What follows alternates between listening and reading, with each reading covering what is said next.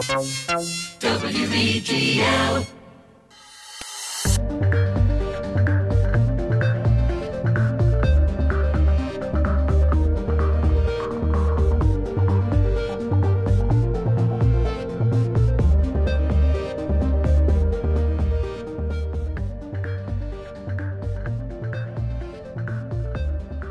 Good morning, everyone, and welcome to another exciting episode of Compact Discourse right here on WEGL 91.1 FM, Auburn's premier home for student-run radio since 1971. I am your host, Jack Hart, going alongside my colorman, Davis Carroll, coming at you live on a Tuesday morning. We'd like to welcome in our listeners and viewers from across the Auburn and Opelika Megaplex, as well as around the world, however you may be listening in today, whether that be on your terrestrial radio antenna, through the information superhighway at weglfm.com, or watching us live on WEGL's YouTube page. That is WEGL 91.1 on YouTube. You can also listen to us after the fact on transistor.fm, catch us on Eagle Eye TV, Rotation, or you can listen to our podcast wherever you get your podcast.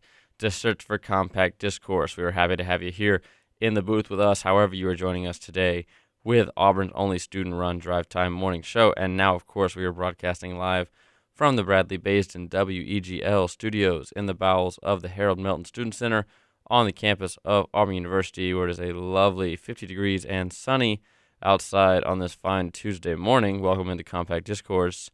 Davis, feeling okay? I'm feeling good. I almost slept through all my alarms today, so almost had a rough start, but woke up, got ready really quick, got here. Man, all worked out. Right there with you. I'm really feeling the impacts of getting. I powered through yesterday, but I got a lot of catching up to do on my sleep before I fully recover. So could always take a nap and wiggle like I'm want to do. Put on the Skyrim music. Oh, it worked yesterday. It was amazing. Out like a light. I was out. Mm-hmm. At this point, I would like to remind our audience that if any point in the next 2 hours you feel so inclined to ask a question, drop a hot take, or in the highly unlikely event that we get something wrong, if you'd like to correct us, you can go ahead and call in at 334-844-9345. That's 334-844-WEGL on your touchtone keypad. You can also shoot us a tweet at CDiscAU. That's at CDISCAU on the Twitter. We would love to hear your feedback on the show, and our dedicated team of call screeners will handle your inquiry post-haste. All right, we're going to jump right into things today. We can start off by discussing Monday Night Football, which happened last night between two teams that really shouldn't have been. Well, I mean, going into the season, you would think this wouldn't be a spectacular game, but it ended up coming down to the wire as the Kansas City Chiefs, by the dint of a Harrison Butker field goal with a minute left in the game, defeated the New York Giants by a final tally of 20-17. Yep. I mean. Did you watch this game? I watched some of it. I was able to follow along on social media, which is a great side effect of social media, is that you don't really have to be glued to your television. You can kind of watch the exciting things as they happen just from your phone. So, but it was interesting to see that these two teams were playing each other so competitively, and it's really shown how much the Chiefs have regressed. I mean, they're battling to stay at 500 when they've really dominated the league for the past 3 years. So. It's the Patrick Mahomes show still. He goes 29 of 48 for 275 yards, a touchdown, and an interception, but not that MVP level performance that catapulted the Chiefs to 2 straight Super Bowls. And they're going to have to do a lot of fighting if they want to get back to the championship game again this year. It was the New York Giants as well, who have been struggling tremendously so far this season, just with 2 wins so far. Looking for their third last night. They came up short as Daniel Jones was sacked with just 30 seconds left in the game to seal the win for Kansas City. Daniel Jones went 22 of 32 for 222 yards and 2 touchdowns, as well as 1 interception. And I guess that gives him a better performance on the night than Patrick Mahomes. So I don't know. I don't know. What can we say about the kind of regression of Patrick Mahomes? He seemed to be like the star of the NFL for the next decade to come. He seems just run of the mill at this point. I was watching a video by Jordan Palmer, which is Carson Palmer's brother, on TikTok. It's actually a really good page. And he was saying it's not really a regression in his eyes. It's more that he has to do more of what he did at Texas Tech. And this is pretty vintage Patrick Mahomes at Texas Tech, running around, trying to make plays where there are none and throwing more interceptions than you'd like. But the Chiefs saw something in him, even though he's doing that at Texas Tech. And I think he's starting to do that again because his team isn't as good or isn't as formatted this year. I don't know, the format's not the right word, but it's just he's kind of having to start to do the Texas Tech stuff again, really. It's not that he's lost any talent. It's just that he has to start to improvise more. He has a weaker team around him. Yes. That would make sense. That is going to push you into some interesting situations. So, we will, there's a lot we could say about the NFL. We didn't really talk about it yesterday, so I guess we could jump right into that today. Looking at your scores from over the weekend. Now that we are, halfway through the season at this point now. Yeah. Hard to believe. Now that there's 17 games, a little less than halfway. But I think this is a good time at any to kind of assess where we are so far in the season. We had the Packers and the Cardinals playing last Thursday, if you can remember all the way back to then. Packers and Cardinals, every time they play each other, you're guaranteed a insane game, and I think this one lived up to the hype. The Packers came into Arizona and handed the Cardinals their first loss. There were some pretty dramatic injuries in this one, and Kyler Murray throws uncharacteristic 2 interceptions to seal the win for the Packers in this one. So the Packers, after losing their opening game to New Orleans, are now 7-0 after that. So these two teams are the best of the NFC. And if this is a preview of the NFC Championship game, I think we're in for a real treat moving forward. Moving over to the Sunday games. On Sunday, the Panthers defeated the Falcons 19-13. This was a very ugly game, a very defensive struggle, and I think you can sum up the whole game by what happened on the first drive, which was on the first play of the game. Chuba Hubbard fumbles the handoff for the Panthers, and then the Falcons get a field goal out of it because the Panthers defense stops them already in the red zone. So I think that just about sums it up. I think 12 of the Panthers' 19 points came off of field goals, and 6 of the Falcons' 13 points came off of field goals. So this one was a very ugly defensive struggle, and the Panthers came out on top to improve to 4-4. All right, moving on, we got an AFC matchup here with the Bills defeating the Dolphins 26-11. The Dolphins are, I think, the most underperforming team in the league based on expectations going into the season. I think the Dolphins, a lot of Dolphins fans thought the tank was over, now that they had kind of acquired the pieces that they wanted. But after acquiring Tua and all that, they're sitting at 1-7. And they're still looking. They might trade Tua based on all the talking going on.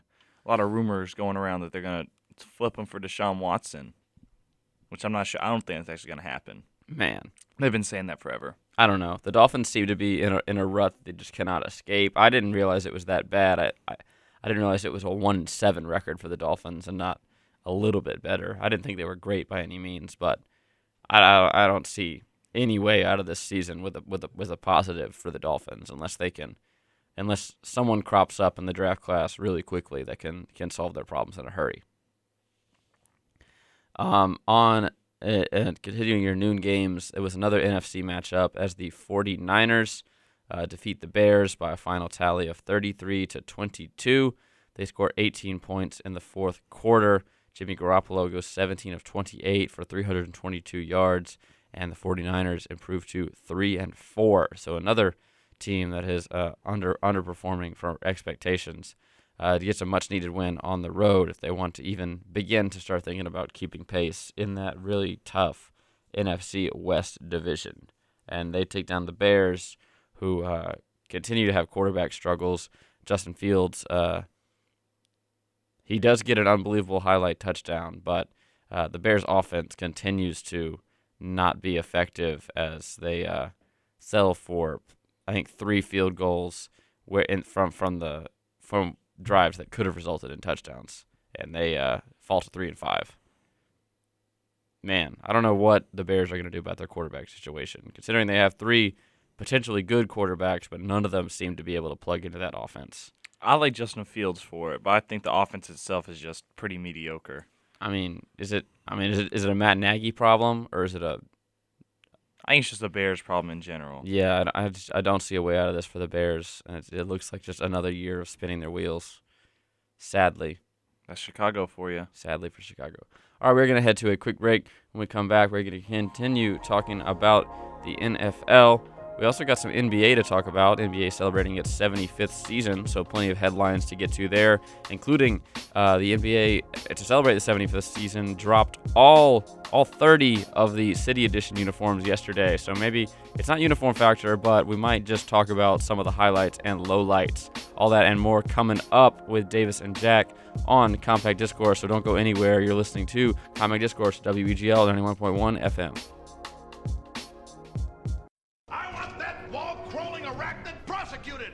I want him strung up by his web. I want WEGL Auburn.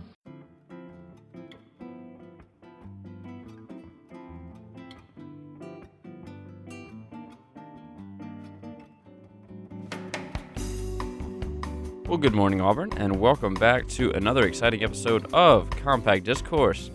I am your host, Jack Hart, joined alongside Mr. Davis Carroll, hanging out with you on a lovely Tuesday morning. Not a cloud in the sky this morning as the sun is climbing high in the autumn sky, and it is going to be a beautiful day out on campus. So put on a sweater and enjoy the cold weather before that sun comes back and makes it hot again, you know? Yeah. All right, there's going to be a social media and marketing workshop Thursday, November 4th, from 4 to 5 p.m. in the Melton Student Center Ballroom. Student organizations are invited to join the Involvement Ambassadors and Eloise Design Company for a social media and marketing workshop on Thursday, November 4th from 4 to 5 p.m. in Ballroom B. So if you are part of a student organization, anything from WEGL to Greek life to everything in between, you can check out this social media and marketing workshop that will be put on by the Student Involvement Ambassadors and Eloise Design. It's going to be upstairs in this building, the Harold Melton Student Center, in Ballroom B, all the way up there on the top floor. So check that one out if you are looking to improve your social media presence here on Auburn University's campus. And speaking of that, if you would like to follow WEGL on Instagram, Twitter, or TikTok, those are all social medias last time I checked, you can do so at WEGL_AU. And you can get all the information on whatever we have going on here at the station. I'm pulling up the Instagram right now to see what we have going on. I know we have Auburn Stages coming on later on this week, and we're pretty excited about that one. I think we're getting closer to the final one that's going to be actually outside, considering it's getting colder now, and we're going to have to move inside. But I think we had a lot of fun doing Weagle stages or Auburn stages with James Berryhill last week. But there's going to be some more Auburn stages coming up this week.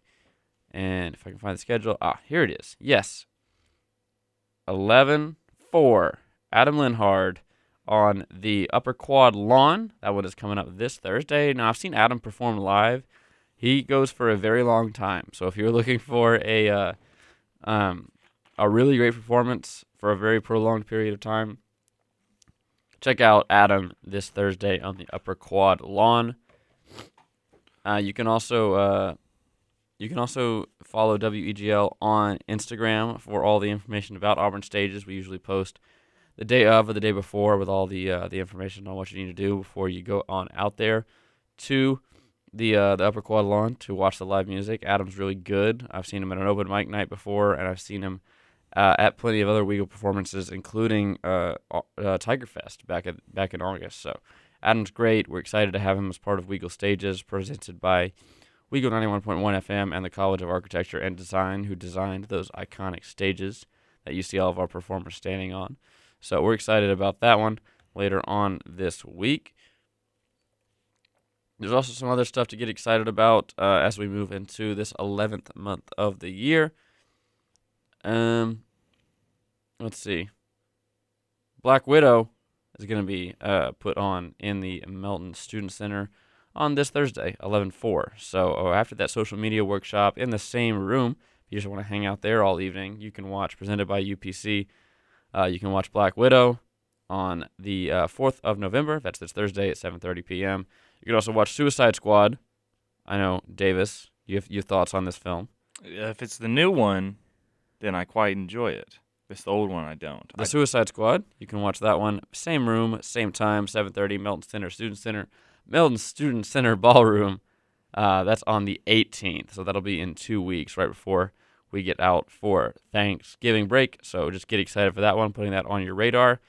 That one's all brought to you by our friends over at University Program Council, who are bringing you free and fun events year-round. So check that one out if you feel so inclined. We'd love to see you guys there. All right, we're gonna jump right in to. I want to shout out one last thing before we head to a quick break. I do want to talk about the schedule for today. Coming up after Compact Discourse, we do always have 2 hours of rock music, the same playlist you heard before the show. So if you enjoyed what you were hearing before the show, I know we were hearing a little Stevie Ray Vaughan and Bon Jovi. So if that's right up your alley, that's the JP touch. DJP's put some great new rock music in the system pretty much every day, so you never know what kind of new stuff you will hear. If you enjoy that kind of stuff, you can listen for 2 hours right here on Weagle 91.1 and the website, weglfm.com, for some more of that great content. We've also got the local music, which has just been filled up with like over 2 hours of great stuff now, so you can listen to that from 12 to 1.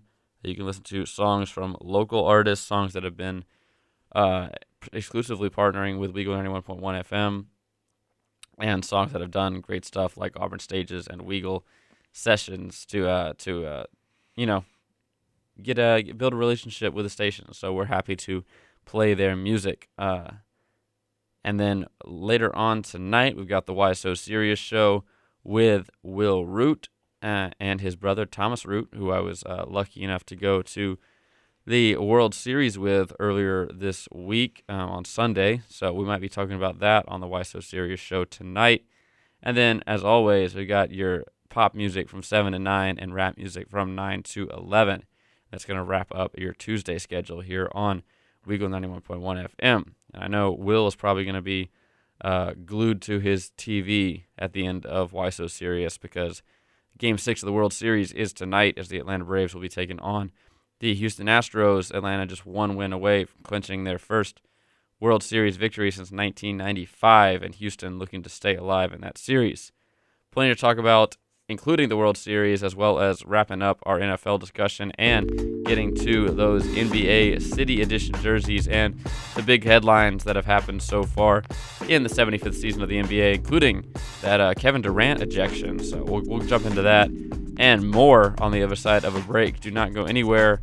To the bottom of the hour, we got weather coming up right when we get back. So keep it right here on WEGL 91.1 FM, weglefm.com, and Weagle 91.1 on YouTube.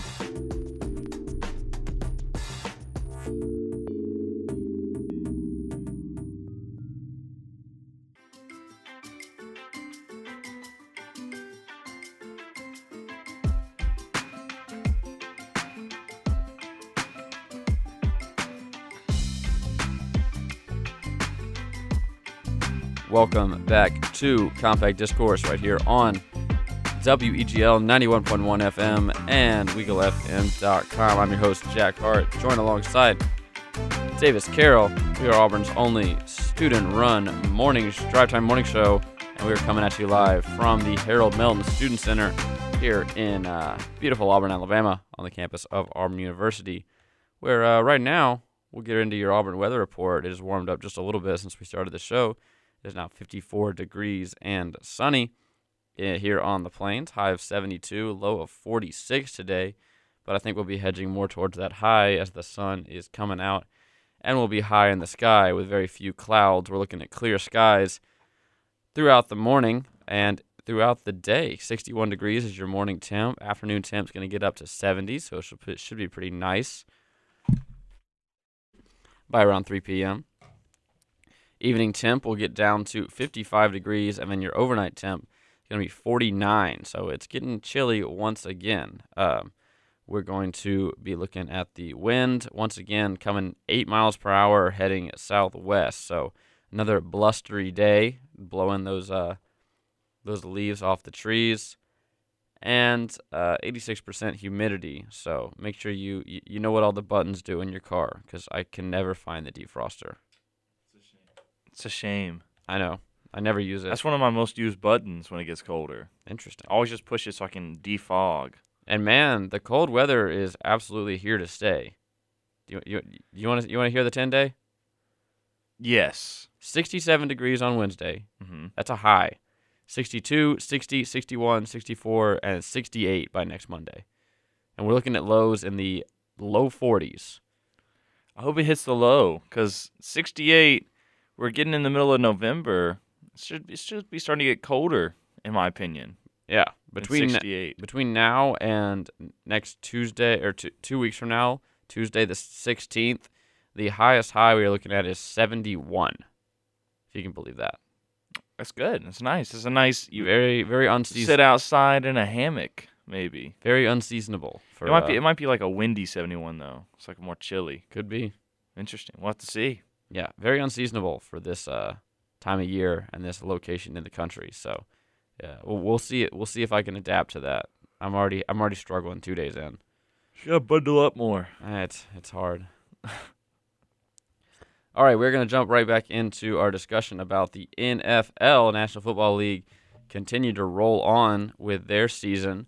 AFC matchup: the Steelers defeated the Browns in a very defensive struggle.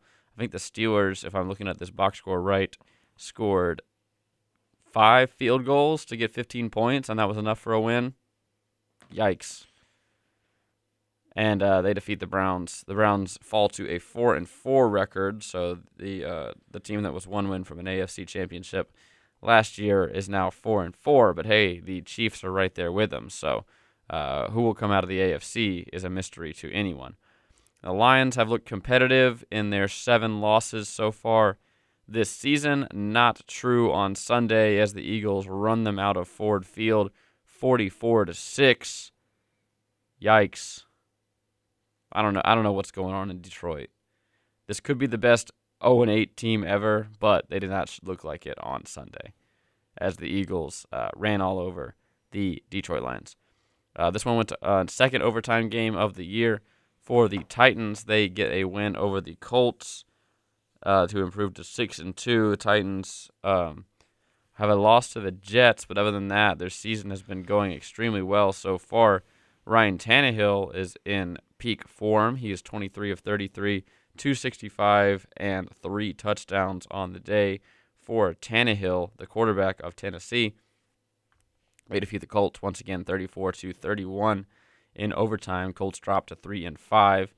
And in another surprising AFC matchup, the Bengals, who were leading the division heading into the weekend, dropped to 5-3 as they drop a game to the Jets in their all-black uniforms. Mike White comes in relief of Zach Wilson. He goes 37 of 45, throws for 400 yards, and gets 3 touchdowns. Hey, I think he should keep starting at this rate. At that honestly. point, the Jets have struggled to find a quarterback for years, more than 10 years at this point. And this guy comes in and maybe has the best performance as a Jet has seen in this decade. I'm interested to see if it was a fluke or not. I am rooting for him to keep it going because it's a good story. He was just like toiling out or toiling. Oh my goodness, toiling around like practice squads and NFL teams for like the past 4 years, and now he finally got a start and he just blew it up. You got to give a guy a chance. Hey, I'm rooting for him to be I like the a starter. story like that. It's a good one. All right, the LA Rams make a visit to Houston, and they obliterate the Texans 38-22. The Rams scored the first 38 points in that game, and the Texans mounted a 22-point comeback in the fourth quarter. David Mills was your leading passer in this game, believe it or not. The replacement of Deshaun Watson and Tyrod Taylor. He went 29 of 38 for 310 yards and 2 touchdowns. It was the Rams now improved to 7-1, so they appear to be the class of the NFC, right up there with the Packers and the Cardinals. And the Texans dropped to 1-7 to invert that record, and they continue to deal with struggles on and off the field as they, fall back into the basement of the AFC. Going out west, it was the New England Patriots improving to 4-4 as they defeated the Los Angeles Chargers 27-24. Patriots perfect on the road so far this year. Harris, the running back for the Patriots, got 80 yards and a touchdown, and Adrian Phillips got a pick six versus his former team to seal the victory for the men from Boston. The Patriots win this one 27-24. The Jaguars continued to lose, this time at the hands of the Seattle Seahawks, who are 3-5 without Russell Wilson, but they've managed to get a win against the Jaguars, unsurprisingly. Jaguars dropped to 1-6, and the Seahawks win this one 31-7. They actually fake an onside kick for a touchdown. I'm going to watch this video. Davis, what are your thoughts on the Jaguars? I'm not very high on them. I'm not very high on Trevor Lawrence in general, to be honest. I think it's Urban Meyer's their coach. I don't really feel I need to say much more I know than Alex that. isn't here to talk about Urban Meyer, but I think I can hear him talking about it from here. He's getting mad. He's getting riled up. Yeah, I don't think the Jaguars are good. I don't think they're going to be good for another few years, and I'm not sure if Urban Meyer's going to be a part of that. Okay. They just caught the Jags onside kick pretty much on the fly and ran it in for a touchdown. So That's not a fake then. it says take, not fake. Okay. It faked me out. So yeah, the Seahawks can do no wrong against the Jaguars as the Jaguars continue to struggle on the season. Here's another game that went down. The Washington football team drops one to the Broncos, and I don't know about these two teams. The Broncos, I thought, were very bad. You know what? I think they are still very bad. They were in the same boat as the Panthers, where they started out 3-0 by playing very bad opponents, and then proceeded to lose their next three, and now got a win this week. So the Panthers and the Broncos both have identical records at 4-4. The Broncos win this one by Teddy Bridgewater finding Melvin Gordon for a Broncos touchdown in this one to win it 17-10. Taylor Heineke, though, continues to play well. He's 24 of 39 for 270 yards and 1 touchdown, although the offense was kind of spinning their wheels on Sunday as they only mustered 10 points against the Broncos team. This was a very anticipated matchup on the Fox's Game of the Week. It was the Buccaneers and the Saints. The Saints come away victorious in this one as Tom Brady's comeback falls short in the second half. Saints improved to 5-2 by winning against the Buccaneers 36-27. Tom Brady goes 28 of 40, 370 yards, and 4 touchdowns. So, unbelievable performance by the former and perhaps future MVP Tom Brady, but his Buccaneers are 6-2 now as they come up just short against the Saints in that one. Potentially a playoff matchup that we will see later on down the road. Interesting. Jameis Winston also went down in that game towards ACL, but did you see him dancing in the locker room on the crutches afterwards? No, sir. He was wearing his crutches. He was booted up. I guess not more of a boot. He had the leg cast on, and everybody was celebrating, dancing for winning the game, and he was in there celebrating with them while Sean Payton was giving the press conference about how he potentially tore his ACL. It's hard not to love Jameis Winston. He's having fun. Did you see he did like a fake pitch to the defense and faked some of the defenders out? Got the first down. Awesome. He's crazy. Focused. Having fun. He can see now. He got the Popeye's chicken sandwich like Deshaun. Man, what? I was just thinking, you said Popeye's chicken sandwich. It's a little early for that. It's never too early. And then in the game of the week, Sunday Night Football, it was the Dallas Cowboys heading up to Minnesota to play the Vikings. Vikings were 3-3 on the season and 2-2 at home coming into this one. Dalvin Cook is now back playing. I know you're excited about that. I traded him. Oh, well, I guess you don't care then. I don't. I have Justin Jefferson, though, and Kirk Cousins, so I'm excited about that. So the Vikings offense does not do great. They get just one touchdown in this game and 3 field goals to get 16 points. And the Dallas Cowboys make a sensational play at the end of the game. Amari Cooper makes a juggling catch and then hauls in the winning touchdown for the Dallas Cowboys, who improved to 6-1 with a 20-16 victory over the Minnesota Vikings. And yeah, after the NFC least was on full display last year, the Dallas Cowboys are now 6-1. Whether that's by dint of an easy schedule or if the Cowboys have finally put it together, we will see. But as the standings sit, they are sitting on top of that division and sitting pretty close to the top of the AFC or the NFC. So your current division leaders are the Arizona Cardinals, the Tampa Bay Buccaneers, the Green Bay Packers, the Dallas Cowboys, the Las Vegas Raiders, surprisingly, who are on bye, the Tennessee Titans, the Baltimore Ravens also on bye, and the Buffalo Bills. We'll look at the playoff picture as the season continues to develop. But with that, we do have to head to a quick break. But when we come back, I think we will finally be getting to those NBA City Edition jerseys for the 75th anniversary. We've also got some NBA headlines to talk about, and we'll get to all that and more on the other side of the break. So keep it right here on WEGL 91.1 FM and WeagleFM.com. WEGL Auburn.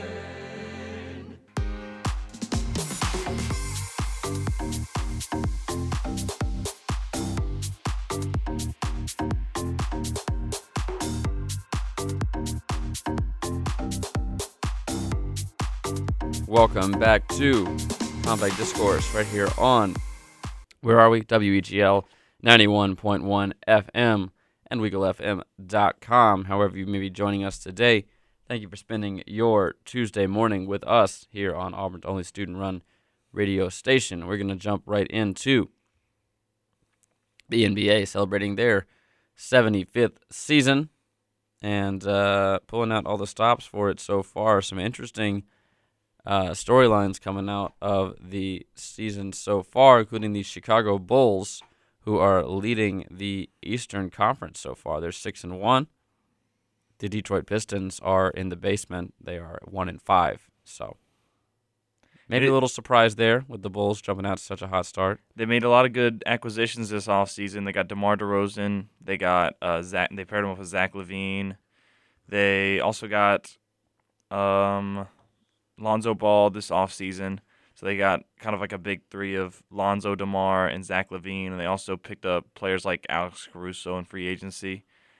And they got Vucevic last year. So, I mean, they're shaping up to be a pretty good team. Not amazing defensively. Lonzo Ball is probably their best defender in their starting five.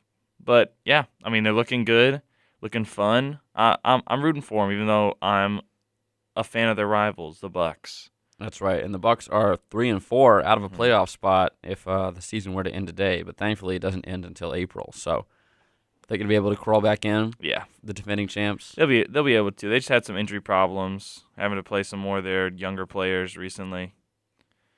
But yeah, it'll be all good. It's really too early to tell for teams who's going to end up being good because the same thing with NFL and MLB teams can start out hot at the beginning and then they just fall off pretty quickly. Especially with there's 82 games in the season, so Some fall off after 10. Some fall off after 40. We'll have to find out. That's right. And looking out west, the defending Western Conference champ, Phoenix Suns, they're also out of a playoff spot. They're sitting at 10th in the conference, 2-3 at present. Oklahoma City, unsurprisingly, at the bottom. I think they will stay there at 1-6. We'll just watch those losses rack up for the Thunder. And the Utah Jazz are on top of the West, 5-1, tied with the Golden State Warriors, an identical record of 5-1 is what's happening out west. So that's what's going on in the NBA. Some scores from last night. You had Cleveland defeating Charlotte 113-110. Indiana defeating San Antonio 131-118. Philadelphia defeats Portland 113-103. I know in that one the Philly fans were chanting at Dame Lillard that they wanted him to come to Philadelphia. They do. I mean, like any team probably wants Damian, but Philly fans are really the worst. They're one of the worst teams with thinking that they're going to get every player that they want. The Celtics are the other team, that is, in my opinion. And the Lakers. Lakers are really bad about it, too. But there's been so many rumors about them training Ben Simmons for a cavalcade of players. Hey, did I use that right? A myriad. Myriad. Oh, that's a better one. A myriad of players. Could be anybody. Could be anybody.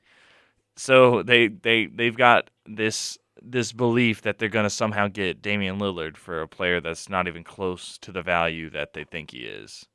They're not going to get Damian Lillard. Damian Lillard does not want to leave Portland. No matter how much that hurts his legacy, he wants to stay in Portland. He seems to love it there, even if Portland's not doing much to really help him win a championship. Damian Lillard got 20 points in that game as the Blazers lost to the 76ers. The Atlanta Hawks improved to 3-0 at home as they defeat the Wizards 118-111. Chicago Bulls and DeMar DeRozan. DeMar DeRozan gets 37 points in a 128-114 victory over the Celtics. So good performance there by DeMar DeRozan. The Raptors defeat the Knicks 113-104 in the Garden. Julius Randle gets 22 points in that one. The Grizzlies defeat the Nuggets 106-97 last night. Jokic gets 23 points. Ja Morant gets 26, as well as 7 rebounds and 8 assists. So good performance by Ja Morant, who you may remember from playing at Murray State. Yeah. Mm-hmm. He did. Murray's not even a state. It's not. What's their mascot? The Racers, I think. Yeah. Because it's the horse. Like a guy on a horse. Yes. The Magic defeated the Timberwolves 115-97. Karl Anthony Towns, 16 rebounds in that one. Pretty impressive for the big center, K-A-T. What do they call him, Cat? Cat, yeah. Cat. And then in your last game of the night, the Thunder dropped to 0-4 on this on the away games as they lose to the LA Clippers 99-94. Paul George, 32 points in that one. You're talking about how you expect the Thunder to be at the bottom. I expect the Timberwolves to not be far behind. The Timberwolves last year were atrocious, even though they've started to maybe put it together. They got D'Angelo Russell. I really don't. I don't know if they can really, how much they can really do to make themselves better. It really does not seem to be going well for them in any way, shape, or form. No go on the, not buying the Timberwolves. I like Cat. I like D'Angelo Russell, but other than that, I'm not really sold on this team. Also, I don't really like Josh Okogie that much. As a team, I'm not sold on him. D'Angelo Russell. I love D'Angelo Russell. Also love Cat, but they need to prove me wrong because last year they were the worst team in basketball. Interesting. And I mean the worst. The worst.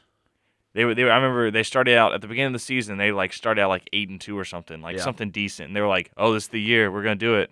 We're good now." And then they proceeded to lose 90% of their games the rest of the year. Something crazy. I'm looking up their record last year because I'm curious to see. They went 23-49. Mm-hmm. The only two teams worse were the Thunder and the Rockets. There you go. So the Rockets obviously trading all their players that season, and having a hurt John Wall being their leader. I think the Rockets are going to be much better this year. They're starting out. They have some good players. They got Jalen Green, obviously. They got Kevin Porter Jr., who's looking good for them. They got Christian Wood. Maybe the start of a new leaf, turn over a new leaf for the Rockets. I'm excited to see that. I'm excited to see this new look NBA that's kind of cropping up in the post-COVID world. So it's going to be fun for this season, especially to follow what the teams are getting up to, especially as the Ben Simmons dominoes might start to fall pretty soon here, as well as the Kyrie Irving. I'm not sure what the deal is with Kyrie Irving at this point. I don't think they're going to trade him because nobody wants him, but until he gets vaccinated, he's not going to play. Simple as that. All right, we are going to head to a quick break, and when we come back, we are going to talk about those jerseys as promised, but I do want to remind you that the Beat Bama food drive is ongoing from now until the Iron Bowl, so if you see those big old cans sitting outside campus buildings, go ahead and be sure to drop your non-perishable food items into those and help us raise more food than the West Alabama Food Bank over here so we can beat Bama at the Beat Bama food drive and hopefully beat Bama in the Iron Bowl as well. So let's go 2-0 in that one and continue to support the Beat Bama food drive as they continue their quest to end hunger here in East Alabama. We'll be back in about 5 minutes with some more Compact Discourse, so don't go anywhere. I'm Jack Hart, joined alongside Davis Carroll.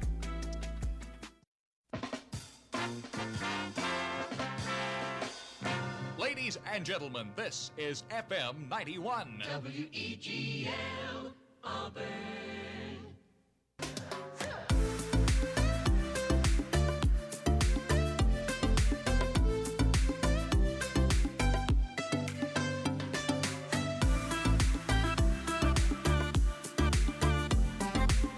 Welcome back to Compact Discourse right here on WEGL 91.1 FM. I'm your host, Jack Hart, joined alongside Davis Carroll, who is hanging out with me for the first hour. And now we've got the one and only Jungle President Jacob Hillman joining us in the booth today. Hello there. That's right. And how are you doing today, Jacob? I'm doing well. It's a good morning. Nice little chill outside, so that really woke me up as I walked to my 8 a.m. Yeah, I've been busting out the gloves so my fingers don't fall off as I ride my bike to campus. As it's giving me extra point flashbacks. I can't lie. What was your class, Hillman? Sports storytelling. So any stories? You spun any yarns recently? Visual storytelling. Oh, okay. It's about projecting a narrative. Interesting. Right. So you're gonna pose the camera so you don't see the other side of the story. Well, that is one way to look at it. Yeah. But I mean, that's part of the narration. The person looking at the camera talks about what's on the other side. Is it talking about like how you frame someone in an interview? Is it like that's part of it? Or is it There's a lot. I mean, it's everything. Where to look when they're hiking the ball, where to put the camera. Yes. Part of it, yes. Interesting. How to make the bookshelf they're sitting in front of look blurry, but their face look clear. Yeah. How to make sure they have enough things on their enough accoutrement on their bookshelf behind them. Did I use that right? I feel like I did. I'll say like a contested W there. Yeah. A dub under review. Under review. I'll review it. All right. So in the first hour, we talked about the NFL, including some surprises and some disappointments, including the Miami Dolphins, who are probably the biggest disappointment so far this season. We also talked about the NBA, including the surprising Bulls, who are jumping off to a hot start, and Davis's prediction that the Timberwolves will have the worst record by the end of the season. No love for the T-Wolves. What does accoutrement mean? Additional items of dress or equipment or other items carried or worn by a person or used for a particular activity. So you have to wear it to be accoutrement. So like buttons and zippers? I'd say more like maybe ties. Like a tie clip? Yeah, I guess that's accoutrement. Or is it accoutrement? I feel like the continental pronunciation. Would that also be like a belt? Equipment, trappings, specifically a soldier's outfit, usually not including clothes and weapons, usually used in plural. An accessory item of clothing or equipment, usually used in plural. So like a canteen. Yes. I think a canteen would be an accoutrement. If you're like your backpack, Maybe that's accoutrement. If you're like on a comical, silly camping trip and you have like pots and pans hanging Whoa! off your backpack, And like it falls out of your clanging backpack. together. Or a combat belt. Would that be one? It said not weapons or clothing. Oh. Yeah, like a pocket knife. Like your Like book with your girlfriend's photo in it. Mm-hmm. So it's a personal thing. It's not you. I think like not. Let me go to Marion itself. Specifically, equipment or trappings, a soldier's outfit usually, or the B definition, an accessory item of clothing or equipment usually used in plural. In a sentence, shops offering the physical accoutrement of polite manners: lace, gloves, linen underclothing, snuff, and gentlemen's powdered wigs. Mm-hmm. Why is it like a 1700s definition? Because it's the word accoutrements. I don't know why you're surprised. When's the by last that. time you saw a powdered wig? Court? No, they don't do that. What? It's not colonial England. I think they still wear them over there. Jury's out. No Have pun you intended. been over there to see? Because I haven't. You don't have to go there to see. The internet does exist.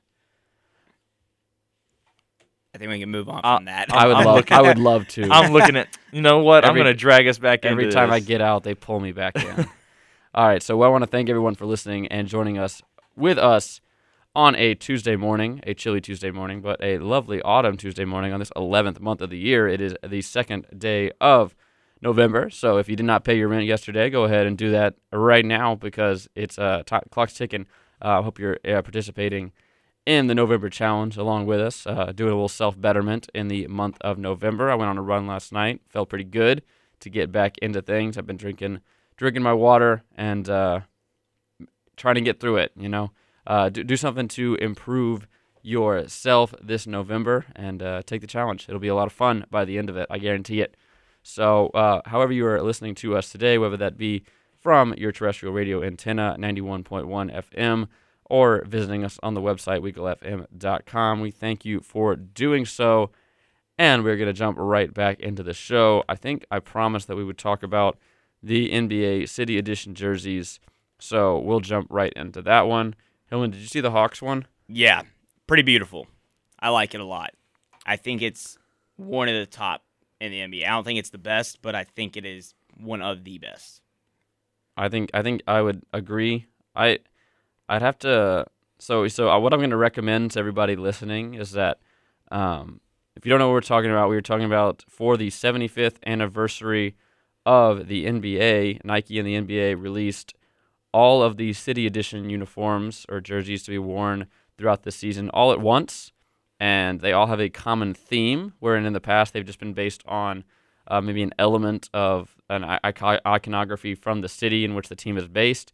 This year they've all gone with the same similar theme, and keeping in line with the 75th anniversary of the NBA, they are what's known as a remix jersey, where they've taken elements from the past, from every previous edition of a team's jersey, and mashed them together in sort of a collage art project to make one jersey. So, the color from one jersey, the number font from another jersey, the word font from another jersey, and then the logo from a fourth jersey.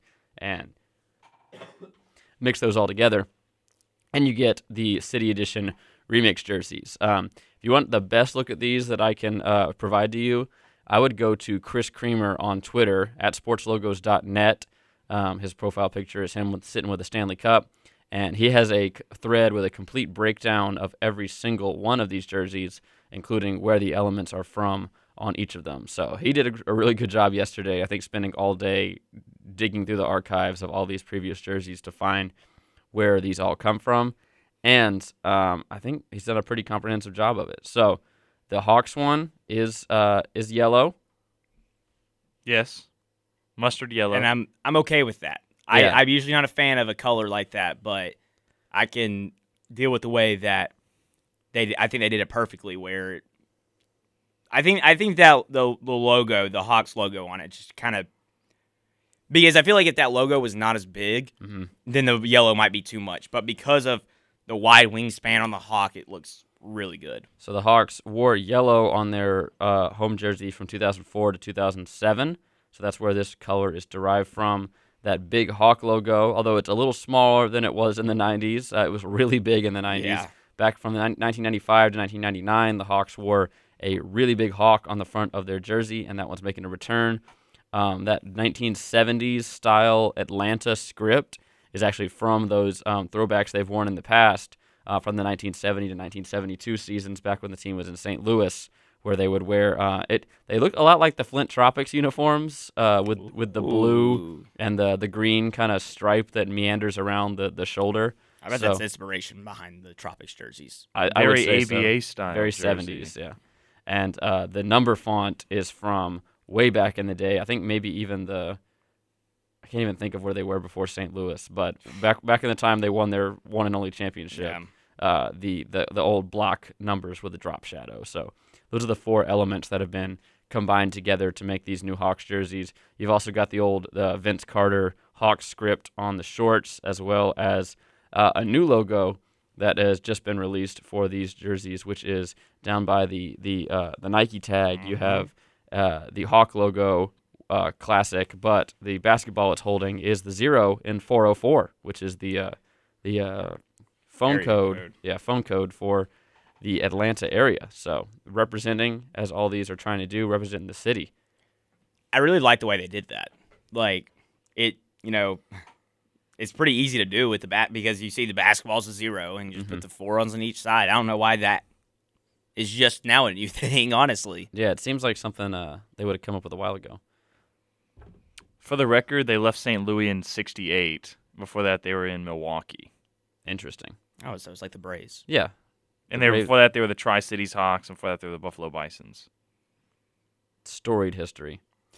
All right, I want to talk about the Bucks ones because Davis is a Bucks fan. Fear the deer. I almost said the Panthers phrase. Keep pounding? Yeah, almost. I like these Bucks uniforms. I really do. I love the purple. I'm not sold on the purple personally. Really? I know it's reminiscent of the 2000s, like early 2000s purple, but I do like the stripes, like the stripes on the side from the 77 to 85 jerseys. I'm a big fan of those old ones. Yeah. So the Bucks script on the front is from the 70s, classic NBA simple jerseys. The 77 to 85 striping down the side. You got the current number font that is still being used to this day. And, of course, you got the, if you look real closely, you'll see that deer logo right on the front of the shorts that is making an appearance as well. So I'm not a big fan of the purple blocking on the shorts. I feel like it does look out of place, I will say. If they had left that out, I think these would be overall much better, but it does ignore, a critical piece of Bucks history. Yeah, I think that's kind of why I really like it. It's just like, when I think of the Bucks and I think of throwbacks, I think purple. Like, that's exactly what I think of whenever I think of Bucks in the past. Like the purple and green, like Rudolph logo. Yeah. Early 2000s, Michael Red type. But he wore more red. That was when they were going through their red era, though. When I think of the Bucks throwbacks, I think of like the 70s, 80s ones. I really enjoy those with the striping on the side. I always use those in 2K. It's my favorite one. Love a throwback. Fun fact. And then I think the last one we'll talk about is, unless you guys have any objection, is the one that I think is the worst, and that's the Charlotte Hornets. Ooh, I have a different. We'll talk about them. I have a different team that I will say worse. It is hard to pick a worse, so I'm open to hearing another argument. But I think the use of a gradient combined with a honeycomb pattern combines to make a very, very stinky jersey indeed. Yeah, I mean this is probably the second worst for me. I would have to look at other ones. I have a very clear first worst, but yeah, you're right. It's just kind of. I think it would be okay if the honeycomb was just on the bottom of the shorts. Mm-hmm. I don't like that on the shoulders at all. Yeah, because I think that it's kind of like a gradient that I'm not usually a fan of, but when you do it twice, and one on top and one on the bottom, it's like. Ugh. And not just a gradient into a pinstripe pattern back from those Muggsy Bogues jerseys from the 90s. Ugh. That does not continue onto the shorts, mind you. So the pinstripes stop at the belt line.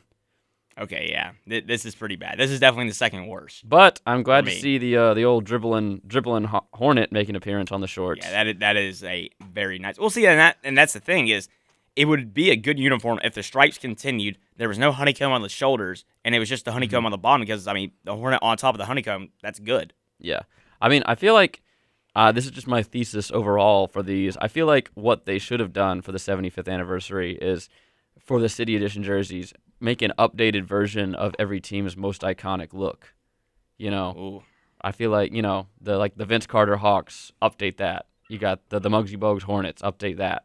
The Bulls obviously didn't change their uniforms that much, but do something to honor the 90s Bulls. And I think Showtime Lakers, all that kind of stuff. So I don't know. If I was in charge of Nike and Jordan, that would have been my first thing on the drawing board. But because I think, like, if you remove the gradient here and you just put the dribbling Hornet on the pinstripe, like, that's a great jersey, but they've already worn that before. Right. So just put them back in their most iconic look for the 75th anniversary, and I think you might have a winner there. But this is what they're going with. So what do you think the worst are? The Thunder. I mean, what in the world is this? Like, The Thunder. it's literally just a white jersey. I mean, the all-white jersey, yes. yeah, like This one leaked, and I was tempted to talk about it on Uniform Factor, but I thought it was fake because it was so bad. so bad. Yeah, I mean, like, it's so boring. I have a few Thunder's friends, and they when it got leaked, they were just in shambles because what? It looks like those Players Weekend uniforms they had them wear in the MLB. Yeah, that's a good comparison because it's just, man. I mean, like, all right, so yeah, I mean, I'm okay with adding that because it seems like they did it just because of the down the right chest, the OKC, and then they just couldn't really find a way to incorporate all the colors. But I don't know. Why would they go with white and not like Thundercloud gray? Yeah. Like, if you're gonna go monochrome, come on. I'm also not a fan of the 76ers one or the Magic one. I mean, if we want to play the not a fan game, we might. Yeah. We're gonna overrun our break real quick. Right. So we are gonna head to a quick break. When we come back, we might have some closing statements on the NBA 75th anniversary City Edition jerseys, but plenty more to get to, including Game 6 of the World Series coming up tonight as Los Bravos take on the Houston Astros in Minute Maid Park. Braves looking to close out the series and get their first victory in the World Series since 1995. Houston Astros looking to win their first title since 2017 and stay alive to stay off elimination. We'll be back in about 2 minutes with some more of the show. I'm Jack Hart, joined alongside Davis Carroll and Jacob Hillman, hanging out with you in the Harold Melton Student Center. We'll be back in 2 minutes with some more of Compact Discourse. 91.1 WEGL FM, Auburn University.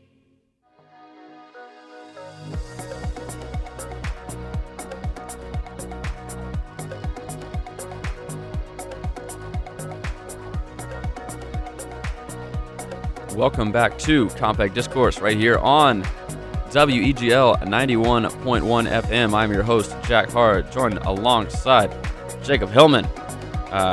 Welcoming him into the studio today. We're having a good time talking about the NBA 75th anniversary jerseys on the other side of the break. So if you would like to listen to that discussion, you can get our podcast anywhere you get your podcast. Just search for Compact Discourse. Look for that orange and blue CD logo, which has been submitted for an IBS award now. So you may just it might just be an award-winning Compact Discourse logo pretty soon here in the future. So we're excited about that. And if you want to check out the jerseys for yourself, like I said, you can go over to either sportslogos.net on the web, or you can go on your Twitter app and find Chris Creamer, who runs sportslogos.net, and check out his page. He's got all the sports logos and uniforms news you need, including a thread that breaks down all 30 of these NBA City Edition jerseys. So we might get to some highlights and lowlights on Uniform Factor later on this week, but that was just a little tease considering they all dropped yesterday, which is pretty rare for a Nike NBA collaboration like that. All right, we're jumping right back into things. I think I got Jacob Hillman with me, so we can only talk about one thing, and that is the Atlanta Braves. Whew. Man, I think we will start off with the fact that we indeed did go to Game 5 of the World Series in Truist Park on Sunday evening, and what a scene that was. That's exactly what I was going to say. What a scene. Yeah. If For those of you watching at home, which I presume would be most of you, considering the barrier to entry to get into Truist Park and even the Battery, you probably could tell that there were a great number of people and a great amount of excitement for the Atlanta Braves as they went to just one win away needed to win the World Series. I think, opening statements, opening estimates of the amount of people there on Saturday, Truist Park, of course, packed to the gills, and then the Battery packed to the gills, so much so that it was closed. The fire marshal showed up and said, "We're done. No more people can show up," in which I don't think it would have mattered what the fire marshal said. If the Braves had pulled it out in Game 5, it would have been over, OV, for the Battery. Yeah. So it pretty much was over for the Battery on our way out. You pretty much had to wade through bottles and cans to even find your way out. I guess what I should say is it would have been OV at like 6 a.m. Instead of the midnight game time end. So that was the difference in the Battery surviving. That night was the Braves losing. That's right, and losing in pretty underwhelming fashion as got off to a hot start with a grand slam in the bottom of the first inning, but the Astros quickly chipping away at that lead, tying things up. Freddie Freeman regains the lead with a moonshot 460-foot home run. Looked like the Braves had all the momentum back, but Astros continued to jump on the Braves during their second straight bullpen game, and the bullpen just can't get it done like they did in Game 4. And you really can't expect them to 2 nights in a row. So. Right, especially against such a great lineup that the Astros bring to the table. It's something that you don't really expect it to happen. I thought the bullpen did as good as it could have because of the situation they were dealt. Like, when you got 2 straight nights of bullpen games, you've got to score 10 runs, which 10 runs would have done it for the Braves on Sunday night. But it's just it's the good thing is they didn't have to use too many guys out of the bullpen. Drew Smiley ate up innings, Minter ate up a few innings, so now you're set up with the night shifts ready for Game 6 and 7. Yeah, I mean you got Will Smith and you got Luke Jackson, both off a long rest. Minter will be ready, and Tyler Matzik, he's going to be fully rested and he can do his thing. Yeah, the Braves pen is going to be the underline and the exclamation point on the Braves tonight if they win, and if they lose, it's going to be a big sticking point as well. Is my prediction. I don't know, because I feel like if the Braves don't get it done tonight, look at what Max Fried's done in his last 2 starts. He has not been himself that 1.5 ERA guy in the second half of the season where we really thought, wow, he's going to dominate the playoffs, and he did good in his first start or two, but then in his second start against the Dodgers and his first start against the Astros, it has not been good. He's done a good job at getting to the 5th inning, but he's given up 5 runs and 6 runs in each of those outings. Mm-hmm. Max Fried on the bump tonight for the Braves. He is 0-1, as is his counterpart Luis Garcia, who I believe is on short rest for the Astros. He is 0-1 in his playoff appearance as well. Garcia's not going to pitch very many innings tonight. Yes, he's kind of an opener, right? And he's a long opener. I think he could go 2 or 3 innings. Mm-hmm. So he went 3 2/3 in his other appearance so far in the series. So, man, I'm hoping to see regular season Max Fried and not Game 2 Max Fried tonight. Right, and if you get that post All-Star break Max Fried, I mean, it's hard to imagine the Braves not bringing it home tonight, because that is the key and what prevented the Braves from winning that Game 2. If the Braves get the typical outing from Max Fried they're used to, the Braves got it. They would have won it in 4. It would have been a sweep. So I really don't see anything but Max Fried being the most impactful factor tonight, because it's hard to imagine the lineup just deciding not to show up, because they've been there all series long. I mean, here's the thing. Jorge Soler tonight, he's going to hit a home run. Think about what he's done the last few games. He's been so close. He hit two ripping fouls. And his outs were hard hit balls, 105 miles per hour on a line out right after he missed a home run by like 10 feet. And then he had that one down the left field line that went foul by also 5 to 10 feet. So I really think Soler's going to be big for the Braves in the middle of the lineup right after Austin Riley. So that's the thing. Riley, the way he's been playing, he's going to get on base. And Soler, it's his job to drive him in. So that's what I look at from the lineup. And obviously the pitching, it's all about Max Fried. Yeah, and it's got to be crucial for Max Fried to, the first and then second time through this Astros order to control the bats, because that's what's been killing the Braves so far is not the inability to score, but letting the Astros get rallies going. And in order to snuff that out, you need performance like you had against the Dodgers in the clinching game of the NLCS. You need your pen to come in and put out fires in a way that we did not see in Game 5, but it wasn't really a situation to do so. Yeah, and I think some of it was mismanagement. Not that I'm putting the blame on Snicker or Kranitz. It's just that I think that it was a tough situation to deal with where you needed Davidson to go those 3 innings. You needed Minner to go his last inning, but they both just ran out of gas, and it was just they couldn't really stick with it. Like Davidson, I don't think he should have gone out there for the 3rd inning. I think that should have been Chavez, in which he came in for that 1 out. Mm-hmm. Minter, I think it was right to keep him in the game, and I guess he just didn't have what it took to, because that was the thing. Like when you walk the worst hitter, I mean, in the league, maybe the eight spot, worst starter. The worst hitting starter in the league. Yeah, like because that catcher is not good at hitting at all. I mean, he had like a 500 OPS. Maldonado. Yeah, he's not good. And like I remember a guy looking back at me whenever they intentionally walked to load the bases. He was like, "This is a great walk. This guy stinks," and he was correct. But Minter just couldn't throw a strike to him. So it didn't matter. And I think if you get out of that inning, it might be we might be celebrating right now. Yeah, it might be a completely different we might not be here. Compact Discourse would not have happened yesterday, it might not have happened today. That's right, yeah. We might still not be back. Right.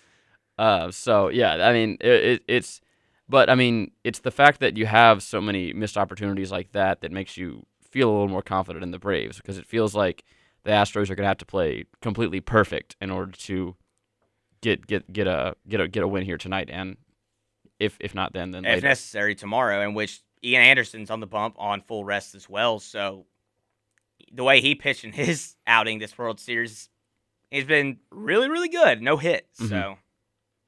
So is the game plan to take a look at Game 1 and try to replicate that? Your other win in Houston. Yeah, I think it's got to be, and obviously Charlie Morton and Max Fried are different in the fact that I believe that the Astros prefer to face a lefty. I don't think that. I know they do. Mm-hmm. So it's a little different in that sense, but other than that, yes. Yeah, and your game plan is to go out there and try to chase Garcia as quickly as possible, because right. The Astros aren't playing that well from behind so far this series. I really think that the Braves can get it done tonight, and truly, they're not going to have to score too many runs. I think Max Fried comes out and does his post-All-Star break performance. Well, you heard it from Trevor Plouffe back in March. No need to play the season at all. Braves over Astros in 6, according to Trevor Plouffe. We'll see if his prediction comes true tonight. We got a little more World Series chat coming on after the break. I got Jacob Hillman hanging out with me. We also got an exciting weekend of Auburn athletics coming up. Auburn's taking on Texas A&M this weekend, and Auburn basketball, men's and women's, are kicking off this weekend and into next week. So plenty of festivities we got to tell you about. So keep it right here on WEGL 91.1 FM and WeagleFM.com. We'll be back in about 2 minutes with the rest of the show.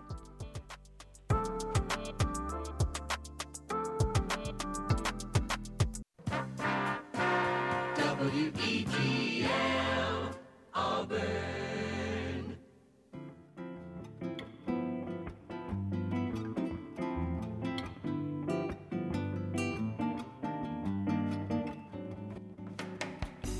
Welcome back to Compact Discourse right here on WEGL 91.1 FM. I am your host, Jack Hard, joined alongside WEGL Live Sports Director Jacob Hillman, welcoming you into the show on a lovely Tuesday morning here on this 11th month of the year. November 2nd, 2021 is the date today. It is the bottom of the hour, which means it is time for your Auburn, Alabama weather report. Currently in Auburn, Alabama, it is a lovely 59 degrees and sunny, clear skies expected throughout the day. High of 72 with a low of 46 for today. We'll be hedging more towards that high as the sun is going to be high in the sky with not a cloud to be seen until later on this evening. So the afternoon temp will get up to about 70 degrees. It'll cool down to 55 once the sun sets at 5:49 p.m.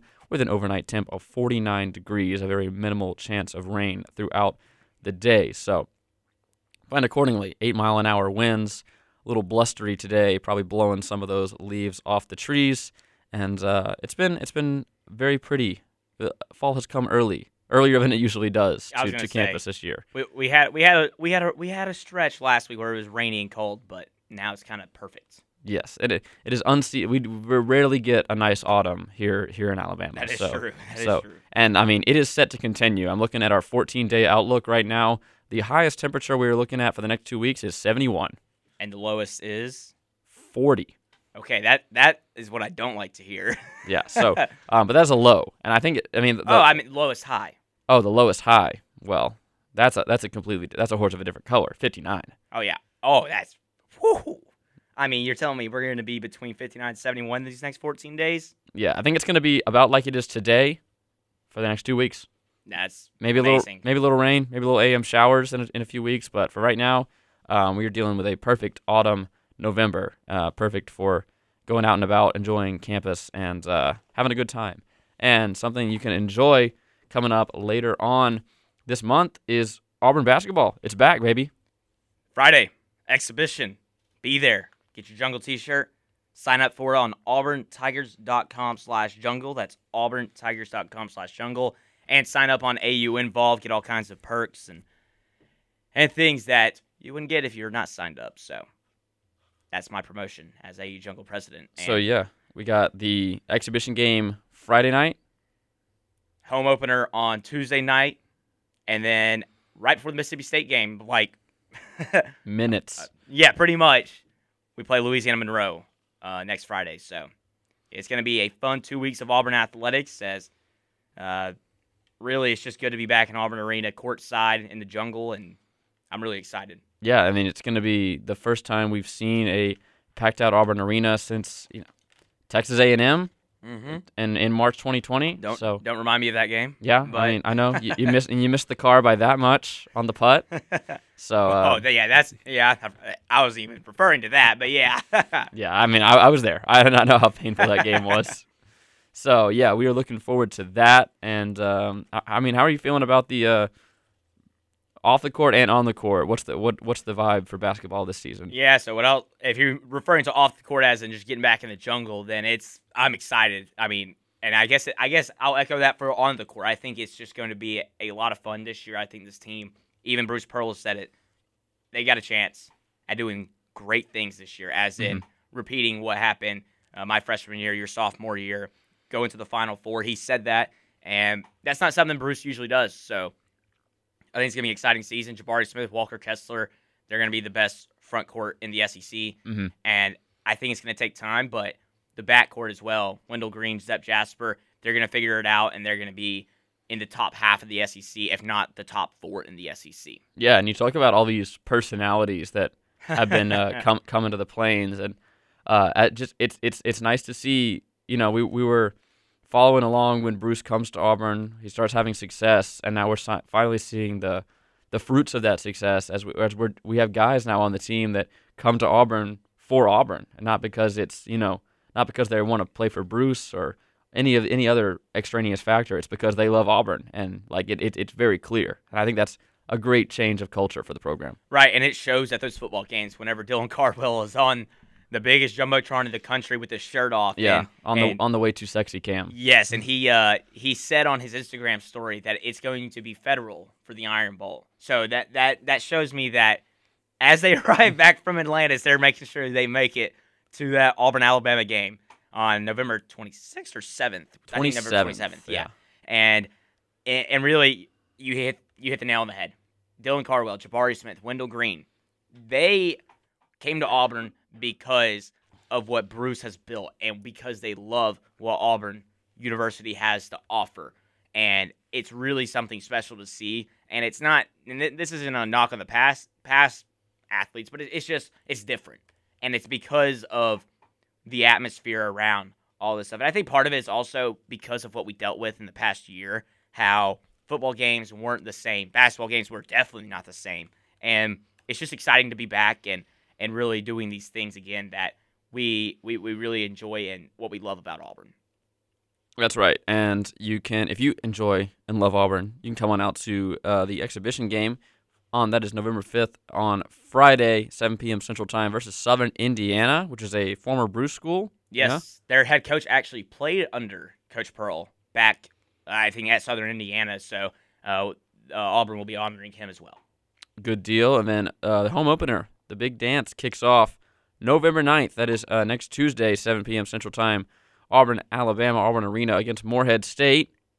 Morehead is not a state, but yeah, it's going to be interesting because Auburn's non-conference schedule doesn't really ramp up until December. Mm-hmm. I mean, I guess other than the battle for Atlantis, it doesn't really ramp up till December. So it's going to be a lot of, I won't say a lot of growing pains, but there will be growing pains, and it might be more evident in areas than others, or it might be more evident in different games. So I think that these first few games are so crucial just because you want to make sure you get everyone as much playing time as possible and that you get them the important playing time. You don't want to just throw them out there and not make any progress. You got to make progress and get ready for SEC play in late December. Yeah, you got Morehead and ULM, two great opponents to get the season off to a great start coming up next week on the 9th and 12th, respectively. And then you travel to Tampa, Florida, to play the USF Bulls. Is this going to be the same venue where the SEC tournament is? I don't believe so. I'm pretty sure USF has their own their arena on campus. And the SEC tournament's in the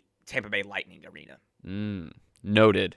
But, it'll be like Hoosiers. You can get the tape measure out, same size court. Yeah, exactly. So just know what you're playing for. And then, of course, the battle for Atlantis is going to be over Thanksgiving, as it always is, including a game against UConn. And then, any number of combinations could transpire next. Yeah, I forget what the big team is. It might be Michigan State. Loyola, Chicago, Michigan State, Arizona State, Baylor, Syracuse, and VCU will all be hanging out in the Bahamas with the Auburn Tigers. So, and here's the thing: that's going to be an early test to really see. If you go there, you go 2-1, you're happy. But I think the most important thing is just the individual performances. You want to see how these guys, these newcomers, perform against that tough competition. It's not really about getting those wins because, in reality, it really matters about, obviously you can't lose every game in November and December, but if you go and play Baylor, the defending national champions, and you don't win, or you even lose by 10 points, it's not the end of the world because it's November. You want to get hot in February, but you also want to see in that if you lose by 10, you want to see those guys play really well and just show promise, and that's what's important. And let's not forget about women's basketball is starting up at the exact same time as men's basketball. November 4th, in fact, a little bit earlier, on Thursday night, you can head over to Auburn Arena at 7 p.m. and watch the exhibition game versus Miles College. That is at 7 p.m. on this Thursday, and then a week from Thursday, you can see the season opener versus the Georgia Southern Eagles, November 11th. That one's also in Auburn Arena at 7 p.m. So women's basketball kicking off with Coach Jay looking to build something big here on the Plains. Yeah, I think the most important thing for Coach Harris and her squad is really just making sure that build a little bit of an atmosphere because we've been missing that at the women's games in the past few years. So, show up, show out, and that's the most important thing for those, just to really start the rebuilding process. And we're looking forward to it. What more can you say? Yeah, I'm so excited about women's basketball just because a new coach, a blank slate, a chance to build something big. And I've heard this from a few people, but I think it's worth mentioning.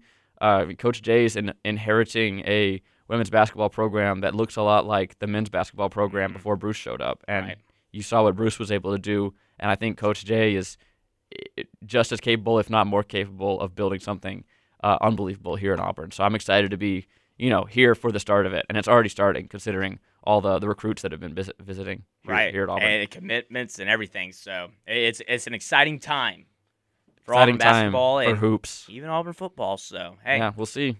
Something, control your own destiny. I don't know. We shall see. On the other side of a break, we've got a big story to talk about. I think Monkeygate is what we're calling it. I mean, yeah, we can call it that. Texas is back to being in the headlines as things got a little crazy in Austin over Halloween. We'll be joined by Grayson to discuss Monkeygate. You don't want to miss it.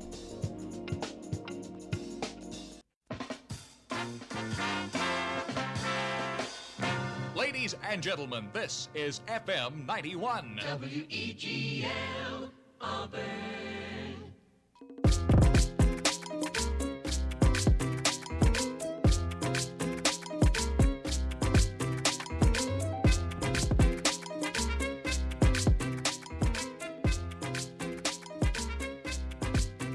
Switch. Welcome back to Compact Discourse right here on WEGL 91.1 FM. I am your host, Jack Hart, joined alongside Jacob Hillman, live sports director here at WEGL, as well as station manager Grayson Moyer. You may have seen him creeping around his office in the background, but we've coaxed him out, and he's joining us on the show today. So welcome in, Grayson, to the show. How are you doing on this Tuesday? You enjoying the weather? Yeah, it's really nice. You make it sound like my office is a cave that I live in, and that's partially true, but at the same time, I don't like that characterization of that space. Make it sound like I'm a goblin. Well, pick your battles. All right. It was just a quiet Tuesday, a quiet Monday night on Twitter last night until, I think Monkeygate is what we're calling it. Sure. Transpired. And if you do not know, which I do not blame you for not knowing, because this is a bit off the rails. A Texas assistant, University of Texas, the Longhorns, a Texas assistant coach partner appears to have deleted her Twitter account after responding to allegations that the couple's emotional support monkey bit a trick-or-treater at their home over Halloween weekend. Yeah. Oh, so what was the response? Did the monkey do it? Well, we're she skipping a denied lot of it. steps here. She denied it. Not the monkey, but the monkey's owner. Okay. And it is wild. Like, she took a video walking into the spot because she had a haunted house where kids and adults could all come in and enjoy the haunted house. But, part of that was the fact that she has animals like monkeys that are in an enclosure. And part of what she showed in her video was, here's this gate where I put a do not enter sign on it. And I mean, obviously, you clearly could have put that do not enter sign up right before you took the video. So it's hard to say. Who knows? But it's also like it's a wild. haunted house. Do not enter generally means go there. There's a cool monster in there. Right. Well, there was in a this cool case, monster. There was. Yeah. What kind of monkey was it? I'm very curious about emotional support monkey. I've as a seen concept. pictures. I don't know if they were related or, that's clearly not it. That's a chimpanzee in a suit at court. But I have seen other pictures from other stories. It looks like a capuchin monkey, like from Night at the Museum. Okay, that seems fairly common and less likely to kill its owners. Yeah. That seems to be fairly frequent. I guess chimps more than monkeys. They're wild animals. Yeah, exactly. Don't put them in your house. This one's coming from Tom Campbell. He's hearing a report from a credible source that a Texas Longhorns special teams coach, Jeff Banks' monkey, allegedly attacked and seriously hurt a young trick-or-treater, which is a great title, last night on Halloween. The monkey's jaws apparently had to be pried off of the small child. Oh my god. Yeah. I know Texas is wild with its animal laws as far as what you can keep as a pet. Mm-hmm. But how do you get to that point where it's like, you know what, I'm gonna have a monkey? This emotionally proven support me. thing to be a bad idea, known by anyone who's ever owned a monkey, not saying I have, that like you shouldn't own those. And I don't know why you'd buy one.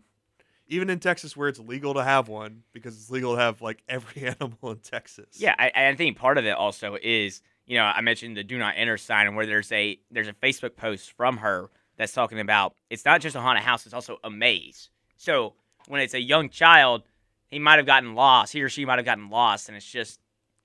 And there are loose monkeys in there. Yeah. Like, this was waiting to happen. I don't know how you don't see that coming. Yeah, I don't think the monkey should have been present during this haunted house maze tour. Yeah, I mean, the defense is that she took a video walking through the backyard, going through the maze, and explaining how the only way for a child to be bitten was to stick their hand into the monkey cage. A thing children are known to do. Yeah, I mean, I don't think that's Like- too off base. Well, and part of that is her Facebook post talking about the haunted house in Maze was from, for all kids Sunday 7 to 9:30 p.m. Then it's just adults from 9:30 to 11. So it's like, okay, you're inviting children that, like we said, like to do things they probably shouldn't. They probably wanted to pet the monkey, and the monkey did not want it to be pets. So But also, like, get this. You know what adults are also going to try to do? Pet the monkey. yeah, Like, we say adults are less dumb, but I think it's just harder for them to fit their hand into the monkey cage. I don't know. Has the affiliated school said anything about it? I don't The school believe that so. the people work This for? is like I mean, I get this is like hot news. this but- broke like less than 12 hours ago. Yeah. So we're still trying Exactly. to piece pretty much the only things are these like couple tweets, including the one from Tom Campbell. He did a little investigating and found the Facebook post inviting everyone to the haunted house here in Austin. But there's a lot of allegations. There's Well, yeah. I mean that's a big one. When you pull the monkey card, you better have your evidence. Yeah. She deleted her social media accounts too. Good answer. So yeah, that's something. Almost as good of an answer as don't have a monkey in your haunted house. She said in that video that the child in question intruded into her backyard, Oh my God. ignoring the warning sign. But What if the child couldn't read? Also, Yeah, I like- mean, we don't know any information about the child. So like, if this child's like 4 years old, they probably don't recognize that or understand that. You know that So- whole thing we have to do where you have kids under like 6, where you have to cover up all the outlets and have like locking Right. cabinets and stuff? mm-hmm. Kids are dumb. They'll get into Yeah. whatever Yeah. they want. Yep. You'd hide the And monkeys. if there's a monkey in that equation, I mean, it's similar to like when you're in a store or like there's those videos of like children like climbing onto like tall yeah, thing is just like they don't fear death. They don't. They don't know what that is. no, they don't, and they find ways if they have their mind set on something, they are going to accomplish that. Yeah. All right, the monkey was a female capuchin. Okay. Its name was Gia, and it was vaccinated. Is it still alive? You're talking about this monkey in the past tense. I'm concerned. I think the monkey's still alive, but apparently, she, the owner of the monkey, the one who is related to the Texas special teams coach, ignored she claims that the child ignored the warning sign to leave the animal alone, made their way into the enclosure, and she said she was unaware anything had happened until a doctor told her that the bite needed to be inspected and cleaned. God. Imagine that phone call. I mean, Yeah. even minor animal bites are serious stuff, especially like cats. Mm-hmm. Like any puncture wound like that, you've got to go to the doctor now, And when you have to even if it is vaccinated. when you have to pry a monkey's jaws from the child's hands, I think it's a little. That's like Yeah. you said, compared to a passed that cat point. bite. Yeah. Like it's not even about rabies, which I think is what the vaccinated comment is Mhm. about. It's just like, just bacteria in the environment from being punctured by a monkey's teeth. Yep. Like I don't know. It's wild that this even made it to this point. I found the monkey's Instagram. By Oh, the way. good. Monkey_Gia on Instagram is the monkey's Instagram. And this is It's an like influencer. this is actually the monkey made by the owners. Like Yes, because wow. this last post is from 2018. Wow. Yes, so it's got memes. How many It's got, followers does it have? 9,000. But That's a popular monkey. I would Yeah. assume that a lot of those are from very recently because Yeah. all these comments are from like 10 hours ago, 9 hours ago. Respond to the allegations, monkey. Yeah. So, man, Grayson, I know we've talked about this before, but this is why you get interested in sports. Yeah. Without it's for all the sports, this- silly side stuff. Yes. Yeah. Sports, who cares who wins and loses? But regardless, the monkey's going to bite somebody. I mean, Exactly. I couldn't imagine being on that note, like I can imagine being a Texas fan. You're just like, this is what we have to deal with for the next week. Yeah. This Like Sarkisian was a bad hire, and our coach has a rabid monkey. See, now we have the option for them to get away with something much worse than a monkey bite, This and could- just use the monkey bite as like a PR cover. This could be like a false flag. Like something's nasty's going on in the Texas athletic department, but everyone's focused on the more sensational, scintillating monkey bite story. That's a tale as old as time. You deploy the monkey bite to cover up whatever scandal you've got going. Oh. Man, I've All been right. there. We've all been privy to a classic Monkeybite caper. So I think this will be an ongoing story, as the story, much like the Bishop Sycamore situation. We broke the story as it was happening, and the story continued to get weirder throughout the week. So hopefully, in the next 2 episodes of Compact Discourse, we'll provide you with some follow-up on the monkey situation. But I think that is just going to about do it for today's show. I want to thank everyone for joining me today, including Davis Carroll, Jacob Hillman, and Grayson Moyer. Thank you for hanging out with me this morning. Once again, I do want to remind everybody to get excited about Auburn basketball, which will be starting exhibition this Thursday and Friday, women's and men's, as well as the regular season is going to tip off next week. And we've also got Auburn versus Texas A&M coming up over the weekend over in College Station, where Auburn has enjoyed a good bit of success. So we hope to keep that going against a ranked A&M team. As you know, Auburn controls their destiny in the West, so we'll see what happens. Went out, and you're in. Any final thoughts before we get out of here today? Well, I guess on the Auburn football note it'll be interesting to see where they're ranked tonight in the college football rankings. Is that tonight? Yeah, the initial college football playoff rankings get released tonight. We'll see how highly, if they're subscribed to the R.J. Young school of thought, that the Roadrunners should be in the playoffs. Right. And we'll see whether or not Cincinnati is a playoff team, according to the committee, and whether or not Alabama's number 1. Well, you never know with these guys. No chance. No chance of that last one.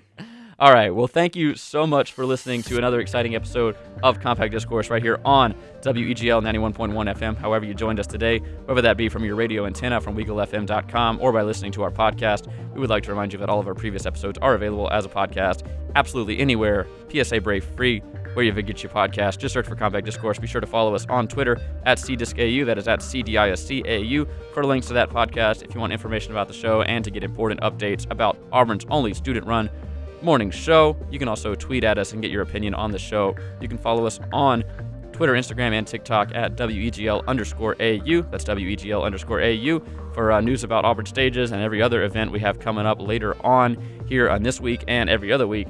And with that, for Jack Hart, Davis Carroll, Grayson Moyer, and Jacob Hillman, this has been another exciting episode of Compact Discourse. We'll talk at you tomorrow morning, Wednesday at 8 a.m., and go Braves tonight as they look to get their first championship since 1995 tonight at 7 p.m. Go 1-0.